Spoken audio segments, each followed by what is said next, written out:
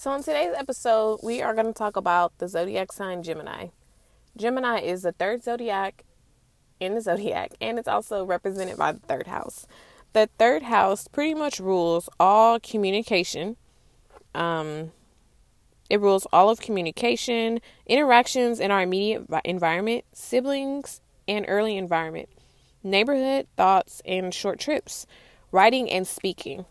Our practical thinking and how we classify and examine information, our need to hear news and or gossip, and for spreading news. It is pretty much all about our mental activities, means of transportation, speech, etc., etc.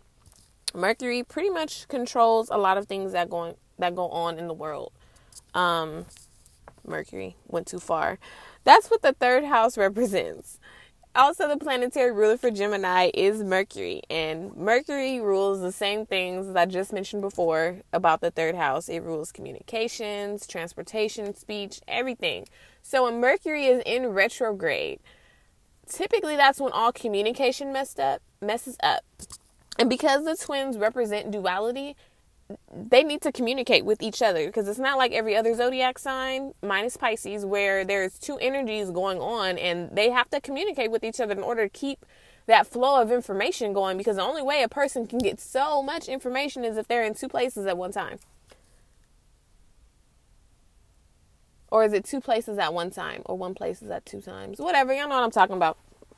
And so pretty much that's what Gemini, pretty much like the energy of Gemini. Like a piece of their mind is gathering information while the other part of their mind is processing it. So if that makes sense, they pretty much are one of the more intelligent signs in the zodiac all around.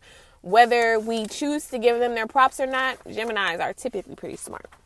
If your sun is in Gemini, you have an urge for self-expression, and it's really, really wrong.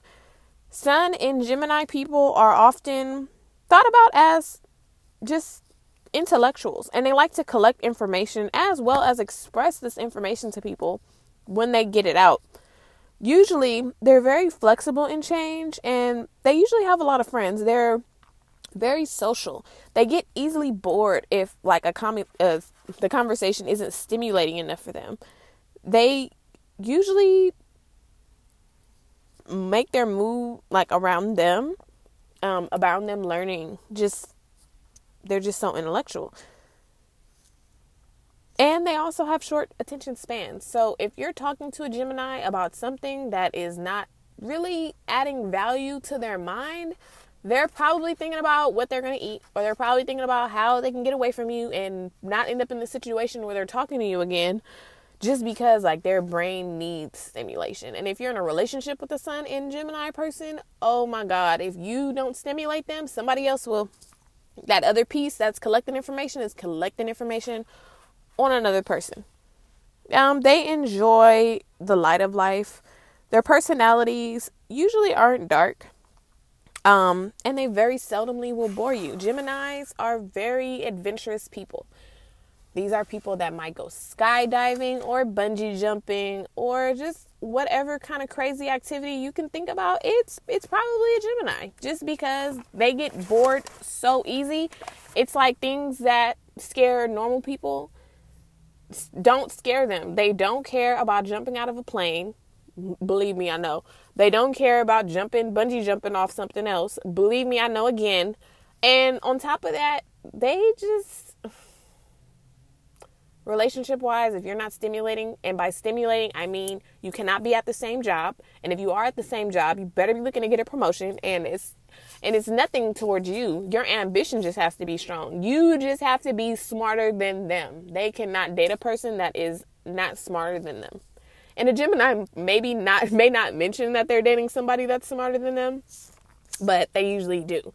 And if two Geminis are in a relationship, especially Sun and Gemini people, they probably just don't want to admit that they do believe that their partner is smarter than them. And that's probably usually why just partnerships with Geminis just are very just off. That one part of the other Gemini that's thinking, the other one is trying to express. And the other one that's trying to express, the other one is thinking.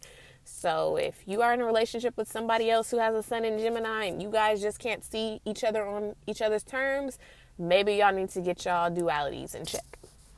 If your moon is in Gemini, you are unusually pleasant and witty and charming. More so than a sun in Gemini person, because you're more on the emotional side. So you're like more charming than any other Gemini. You're also very curious and also well informed.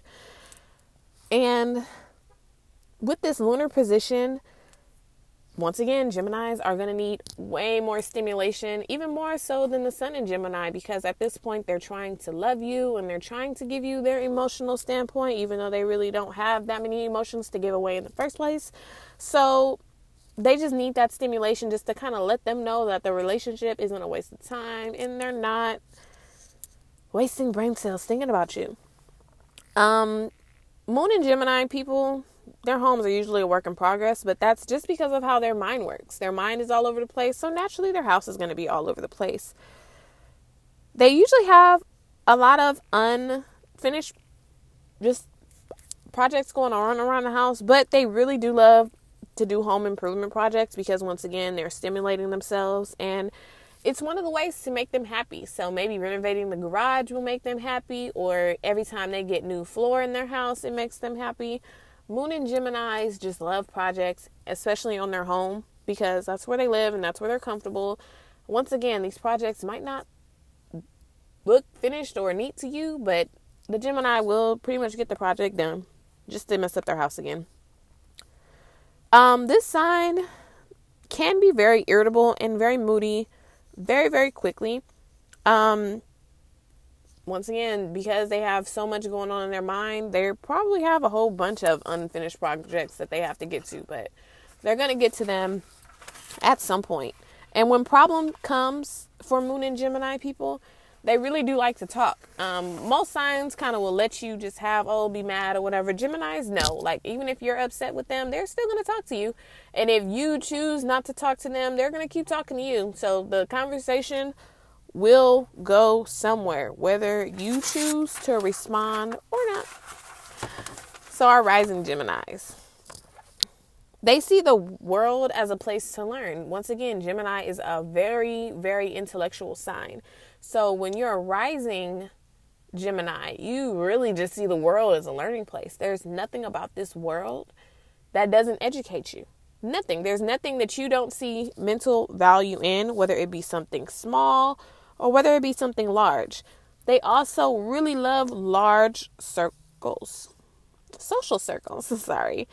They love to mix and mingle. They love to show how clever they are. And they just love people. They really do. They love hanging out with people. They probably have like a large group of friends. And whenever they go out, these are probably the people you see on maybe Instagram. And you're like, damn, like how the fuck did she get like 16 bridesmaids? She was probably a rising Gemini. There's also two sides to our rising Geminis, just as well as every other Gemini that we're talking about. But because the rising is last, I saved it off for last. There's two sides to a Gemini. There's this really bubbly Gemini. There's the Gemini that's really fun. And then there's the intellectual Gemini that's really not that fun. And they're very serious. But they're also very witty. But they're just not as bubbly. Children who also have rising Gemini qualities are usually labeled as very, very intellectual, and perhaps their family kind of didn't know what to do with them, so they lacked a lot of stability or lack of worth growing up because they kind of just felt like nobody understood them and things were just hard for them.